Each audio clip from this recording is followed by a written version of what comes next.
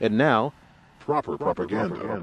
Watch it. Pull my mic back. You like that? Journalists with journalists too. We can strike back. Hardcore reporters with orders from headquarters. Behind enemy lines, sidestepping the borders. But if you're just tuning into Civic Cypher, I'm your host, Ramses Ja. Go by the name Q Ward, sometime DJ Q Ward. But maybe never again, but we'll talk about that later. No, let's bring it back, man. I miss DJ Q Ward. at the Phoenix Suns stadium, their in-arena DJ, among other things. World-class, world-traveling DJ. Yeah, let's bring him back. Anyway, we are a couple of DJs, aren't we, man? And we decided to do a show for you. Hopefully you'll stick around for the second half. We are going to talk about what I believe to be something positive. The House has passed a bill that bans discrimination for hair. So we're definitely going to talk about that. And our Way Black History Fact, we're going to talk about an all-Black women's World War II unit. So that is something we're sticking around for as well. But first and foremost, let's discuss how to become a better ally. Baba. So, don't know if you heard about this one, but Treasury Secretary Janet Yellen discussed the systemic inequalities still lurking in the U.S. economy and the work her department needs to do to narrow the racial wealth divide during remarks at an event honoring the late Dr. Martin Luther King Jr. This comes from abcnews.com. Quote, from Reconstruction and Jim Crow to the present day, our economy has never worked fairly for Black Americans, or really for any American of color, the Treasury chief said during the Reverend Al Sharpton National Action Network's annual breakfast honoring the life and legacy of Dr. King. Since taking office last January, Yellen said that she and her team have worked hard to, quote, ensure that neither the figurative Bank of Justice nor any literal economic institution fails to work for people of color. She said the Treasury has recently completed its first equity review, quote, looking across departments and asking where are our operations not as inclusive as they should be. Yellen added that they have also hired the department's first ever counselor on racial equity and sought to hire the, quote, most diverse leadership team in Treasury history, end quote. She added that the Treasury was injecting some $9 billion into community development, financial institutions, and minority depository institutions that seek to serve people in places that the financial sector historically has left out. This is important because you can listen to my show. It's on the iHeartMedia Podcast Network. It's called the Black Information Network Daily Podcast. I did an episode called Banking While Black. And this Treasury Secretary, Janet Yellen, is an example of one person trying to change what that means. Hopefully we can make it have some dignity. Yeah, that is an example of a better ally, and you should aspire to be like her. Make some changes if you're in a position to do so. So now we move on.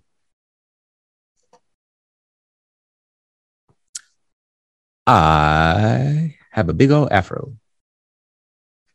You listen to me every week, and I appreciate that, by the way.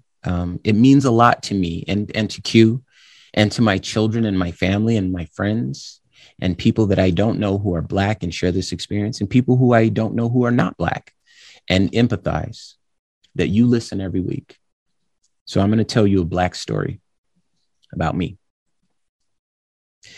I was born in California, Compton, California. In the 80s, 1982 is when I was born. And so I saw a lot of heavy stuff. Imagine Compton in the 80s. Drugs, gangs, all that sort of stuff. That was my reality. I used to think when I was very little that the magical age was 20. If I could make it to 20 years old, then I will have made it. Because everyone around me was dying. Sounds crazy, but yeah, that was a real thing. And we'd hear these stories, of course. Such and such died. He was only 16, 13, 17, 19, 14, teen. So I thought 20 was the magic number. You know, most kids think 18 or 21, That was me. I thought 20, right? Follow me. That number stayed with me as I grew 6, 7, 8, 9, 10 years old, moved to Arizona, 11, 12, 13, all those years. 20 is the magic number. I knew I was never going to drink. I was never going to smoke cigarettes. It never really spoke to me. I wasn't waiting on the day when I could do those things. So for always, it was always the number 20, right? Ingrained in my head from those traumas when I was younger. I had a friend that died. There was these two kids I played with, Keith and David. They were my age. And Keith died on the street where I live. Died in the sidewalk. Somebody shot him. Gone. Didn't get to grow up. 20. So now I'm going to school and I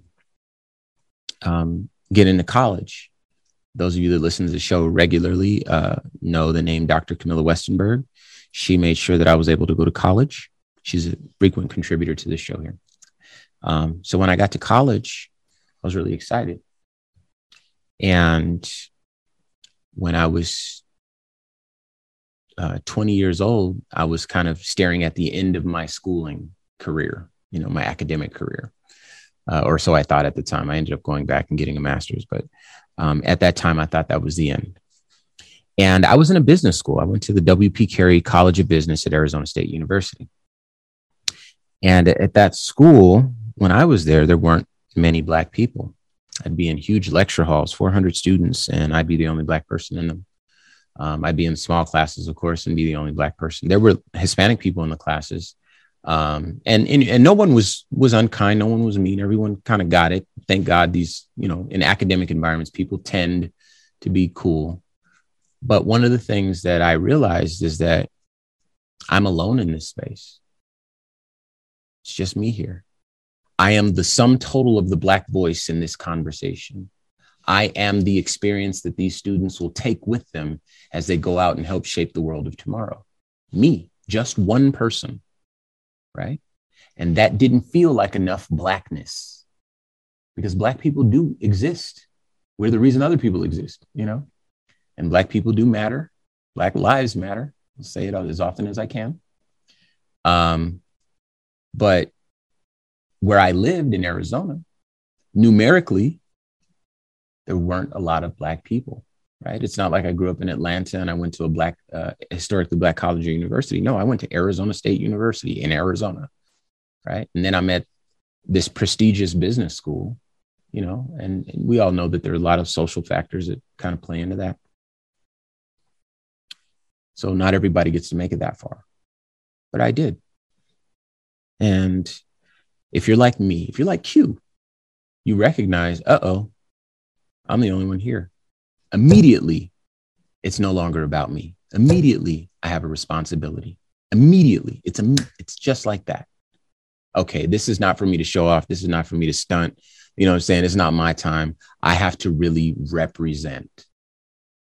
If you're listening to this show, you know how that word fits in Black culture, represent, right? So how did I increase the amount of Blackness in those lecture halls? How did I increase the amount of Blackness when I was giving presentations, pitching business ideas, when I was writing reports, when I was doing case studies? How did I increase the amount of Blackness? Well, that's just one side of the problem. The other side was I now have to go out into the world at the end of this school year. And I'm probably going to see many rooms that look just like this, where there's not a lot of Black people in these rooms. How do I increase the amount of Blackness? How do I create a show, a display of representation that really, really speaks to the fact that I am not here alone? That every ancestor of me and you is speaking through me right now. How do I do that? It's a very, very strange question to ask yourself, but that's what happens, Q. You know that very well. You have to take responsibility. So what did I do? I did nothing to my hair. I'll say it again. I did nothing to my hair. If I leave my hair alone, it will reach for the sky on all sides. It will grow and it will flourish and it will be just as fluffy and as big and grand as it can possibly be. That's the reason I grew my hair out. That's the reason my hair is long right now. That's the reason why I'll keep it long. This is a lifelong commitment, just like, people that put locks in their hair and so forth. That's the reason for my hair. It's that important to me. It's that important to me. There's not a person in the world that could tell me to shave my head because my hairstyle is inappropriate, right? They could try, but it wouldn't fly. But partly because I have the mobility, rather. I can make my reality in a way that's a little bit easier than other people can, right?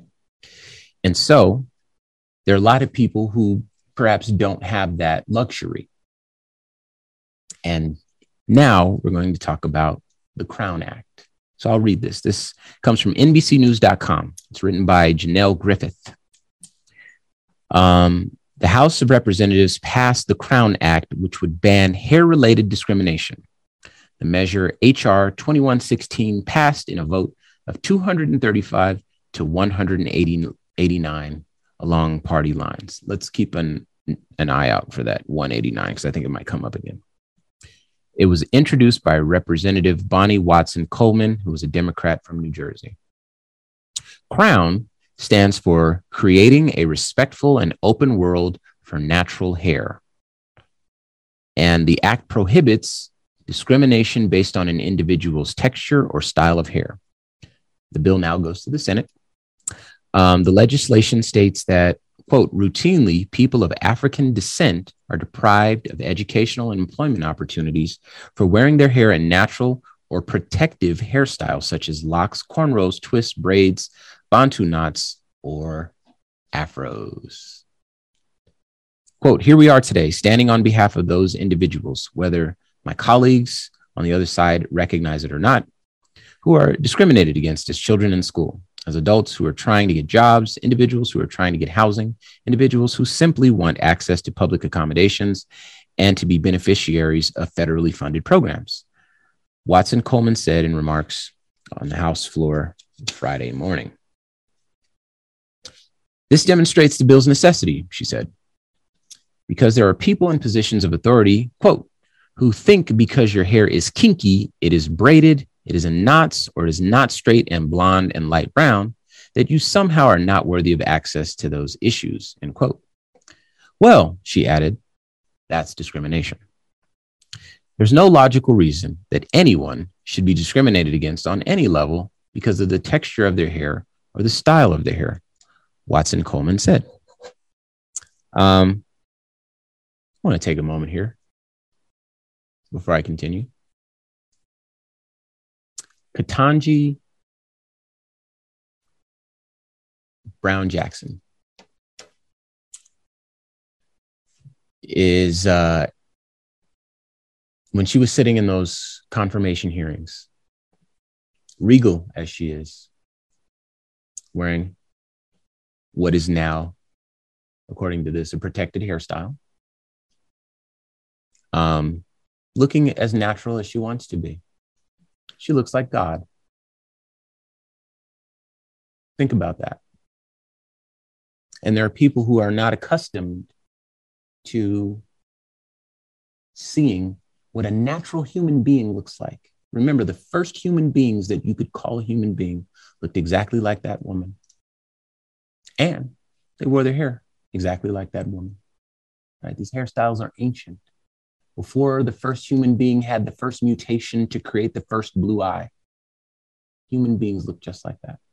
That is the natural state of a human being. This hair that I wear on my head is the natural hair of a human being. Everything else is a derivative of this. This is the natural. Now, because we live in a Eurocentric society, that centers whiteness as the norm,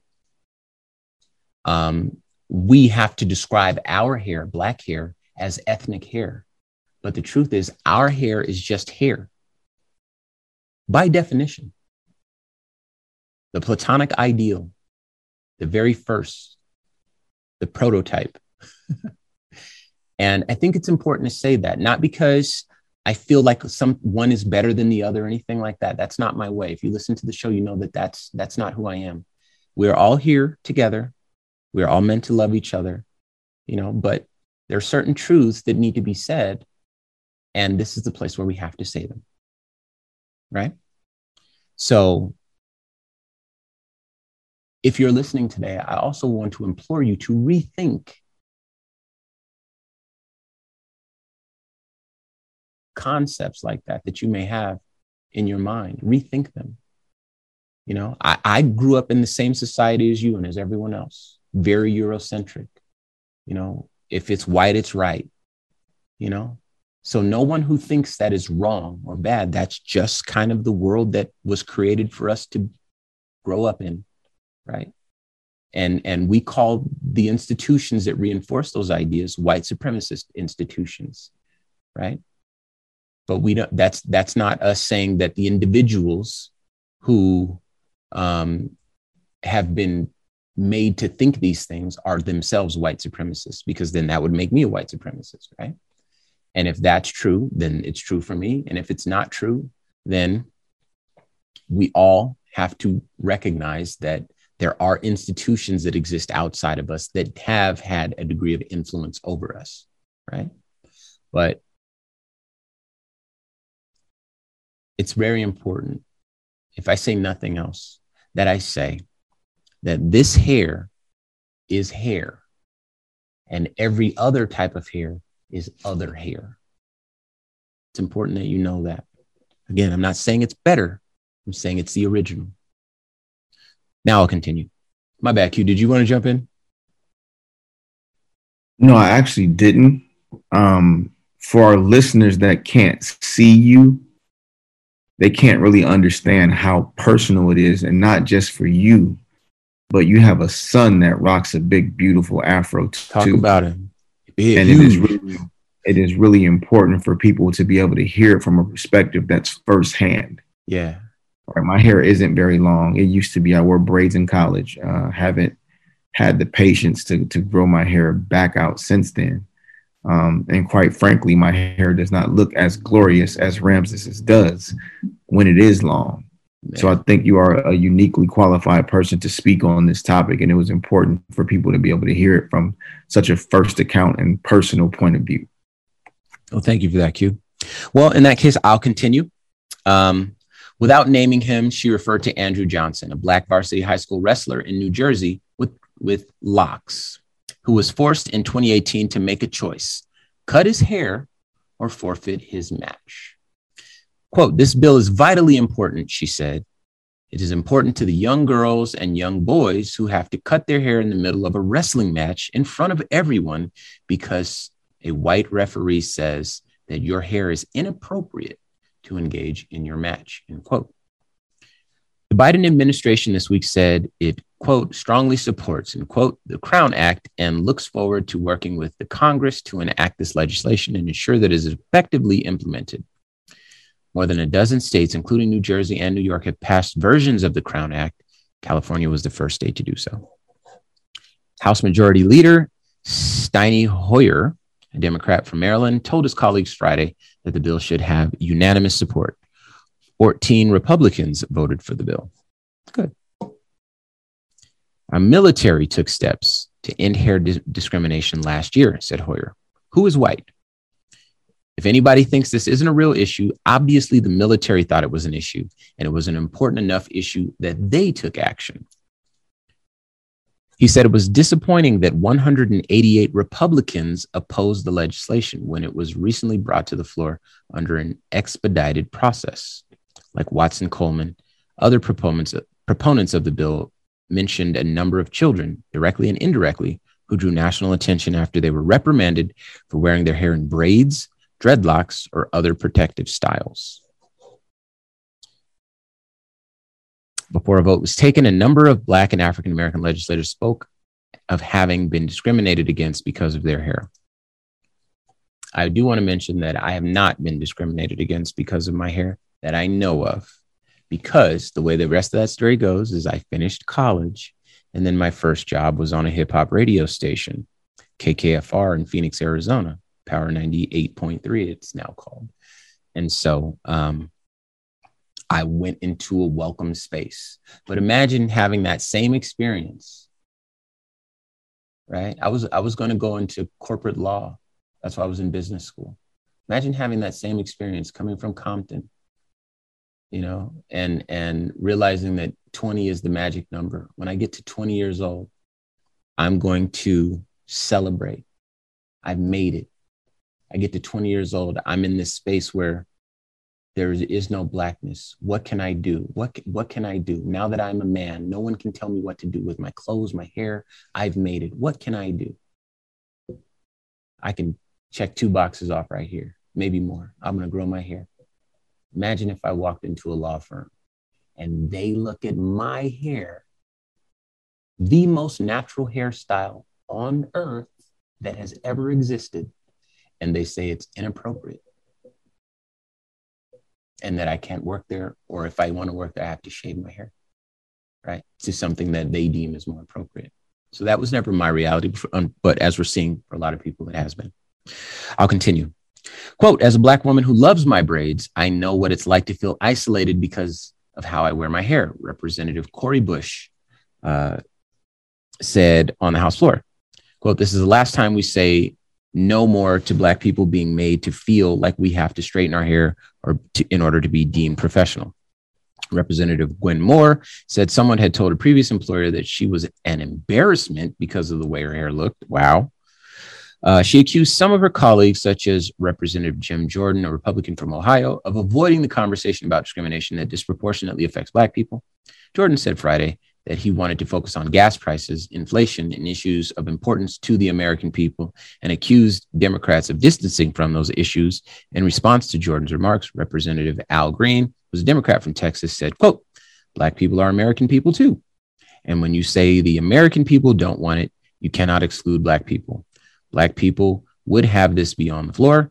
This is a kitchen table issue in Black households. Q, you have a daughter. Your daughter will have Black hair. She does have Black hair. Excuse me. And as we know, pretty much around the world, hairstyles are a lot more important for women than for men. And so with that said, and with my children also, knowing that this is taking place in the world, knowing that we're making moves to protect the natural state of being for human beings, which should exist on the federal level, right? Regardless of what these 188 Republicans are suggesting, to know that that's the world that we're moving into, I think that's a beautiful thing. I think it's a wonderful thing. And for me to know that this is our reality, it makes me feel optimistic. Oftentimes on the show, we're not able to feel that way. And it makes me feel hopeful. And it makes me feel like we're growing closer as brothers and sisters in this country and on this planet. And so I'm happy that I got to share this story about the Crown Act and a little bit of my story too. It's always kind of fun when I get to do that on the show. So yeah, onward and upward. Let's keep it going, y'all. Now, it's time for the Way Black History Fact.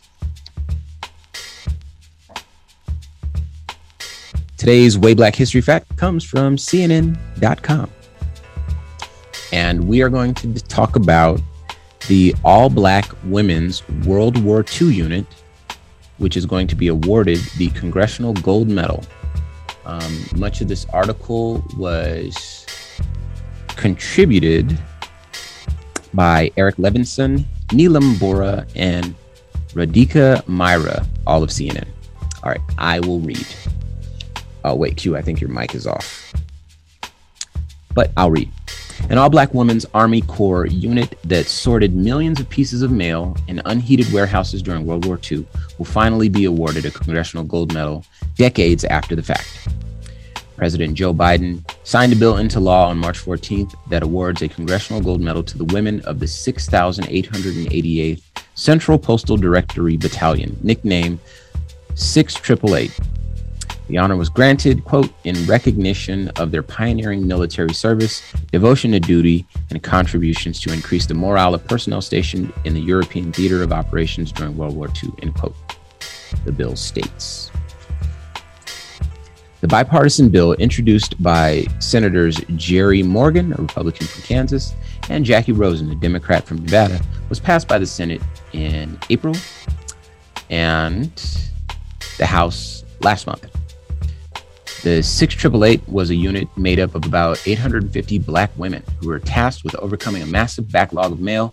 According to the Department of Defense, the unit traveled to Great Britain in 1945, surviving encounters with Nazi U-boats and a German rocket explosion along the way, before spending months sorting through mail and packages stacked to the ceiling in unheated warehouses, according to the U.S. Army Center of Military History.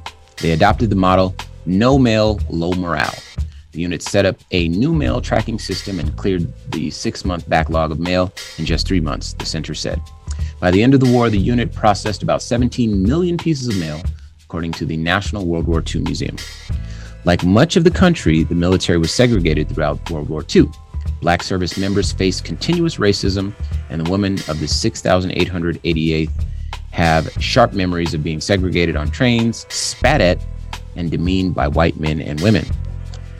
The unit later was moved to France and then ultimately disbanded without fanfare in 1946. There were no commemorative ceremonies for members when they came home at the end of the war.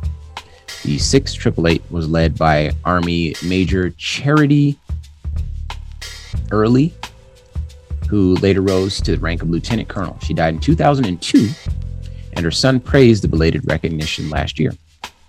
"It's wonderful and it's time," said Stanley Earl III. "It should have happened 50, 60 years ago. But now is the opportunity for the recognition that these folks did all the right things that were so important." As of last year, only 7 members were believed to still be alive, he said. The medal is part of a belated recognition of the unit's efforts in recent years. A monument honoring the battalion was dedicated at Fort Leavenworth, Kansas in 2018. The documentary, The 6888, No Mail, Low Morale, celebrated the mail tracking system of the battalion created. In a statement, Moran and Rosen praised the signing of the bill and the battalion's war efforts. Quote, the heroic barrier-breaking members of 6888 Battalion, which included brave Nevada women, played a crucial role in the operations of our armed forces during World War II. Rosen said, quote, "They deserve the nation's highest honors for their service. There is no better time to give them this long overdue recognition than during Women's History Month, and I'm proud to see President Biden sign our bipartisan legislation into law. The women of 6888 have earned a special place in history for their service to our nation, and as of today, their sacrifices enshrined into law with the highest distinction Congress can bestow." Moran said, quote, "It has been an honor to meet members of the battalion and help lead this effort to award 6888 with the Congressional Gold Medal, the highest expression of national appreciation from Congress." Now, I want to say something. And then, of course, Q, you jump in. But again, I do another show.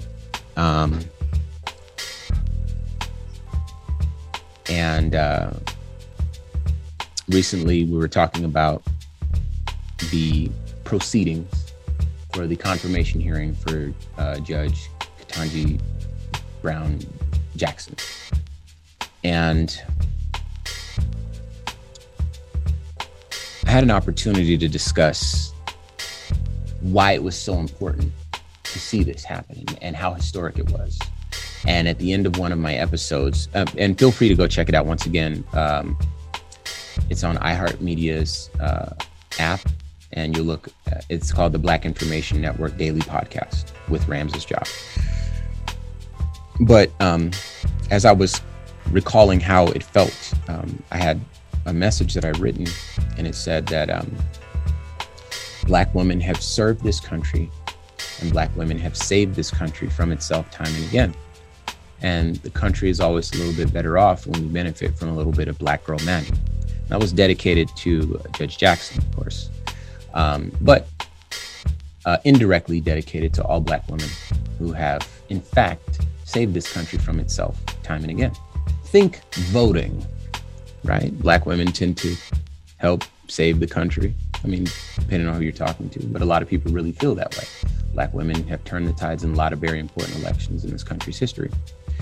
And anytime Black women are recognized, it's very important. And obviously we have a show here that exists to provide some balance so that people don't think we're just rappers and singers and dancers, that we can be politically informed and politically engaged as well. And because we have this show, we are always going to do our best to celebrate some Black girl magic. So yeah. And the last minute, Q, your response to this battalion, what do you think? Your thoughts? To say it's incredible will be an understatement. Trying to imagine their conditions, the way that they were treated by their fellow soldiers, be they white men or women. Black women in this country have had to bear inhumane conditions, treatment, and even legislation for far too long. And for those who are not paying attention, even the way that Justice Jackson is being treated, in open hearings by members of our government could be viewed as abusive. So to say that this is overdue is an understatement. They deserve this honor is an understatement. And I smile a little bit at it, but I'm still kind of disappointed at where we are as a country with regard to our treatment, recognition, and respect of Black women. Well, you know what? It is, you could look at it like it's too little, too late. I'm not saying you are, but I'm saying one could look at it like it's too little, too late. But I think that I'm choosing to look at it like, better late than never, and had this not happened, I might not have even known about this. I learned so much doing this show that I never expected. And so, I'll take it. It's about time. So we'll leave it right there. So once again, thanks for tuning in to Civic Cypher. I'm your host, Ramses Ja. I go by the name Q Ward. Be sure to check us out at civiccypher.com. You can download this and any previous episodes. You can also make a donation. Helps the show grow. The show is growing because of you. Follow us on all social media at Civic Cypher. And until next week, y'all. Peace. Hey, yo, we handle it. These brothers are fabulous. Dilated, showing you what rhyme travel is. Worlds is spittoons from sunlight to moon. Busting off stage like gunfight saloons. Pull my mic back. You like that? Journalists with journalists too. We can strike back. Hardcore reporters with orders from headquarters. Behind enemy lines, sidestepping the borders. With press passes, we bring it to you as it happens. The streets love my crew for music and rapping. Street commander / beat expander. Here to fight the slander with the proper propaganda. What's happening? You got a question, then ask it. The news is just a TV show. Get past it. And this from a quiet wartime journalist. Headlines. Wake up, refuse, and resist. Like this, like this, like this, like this.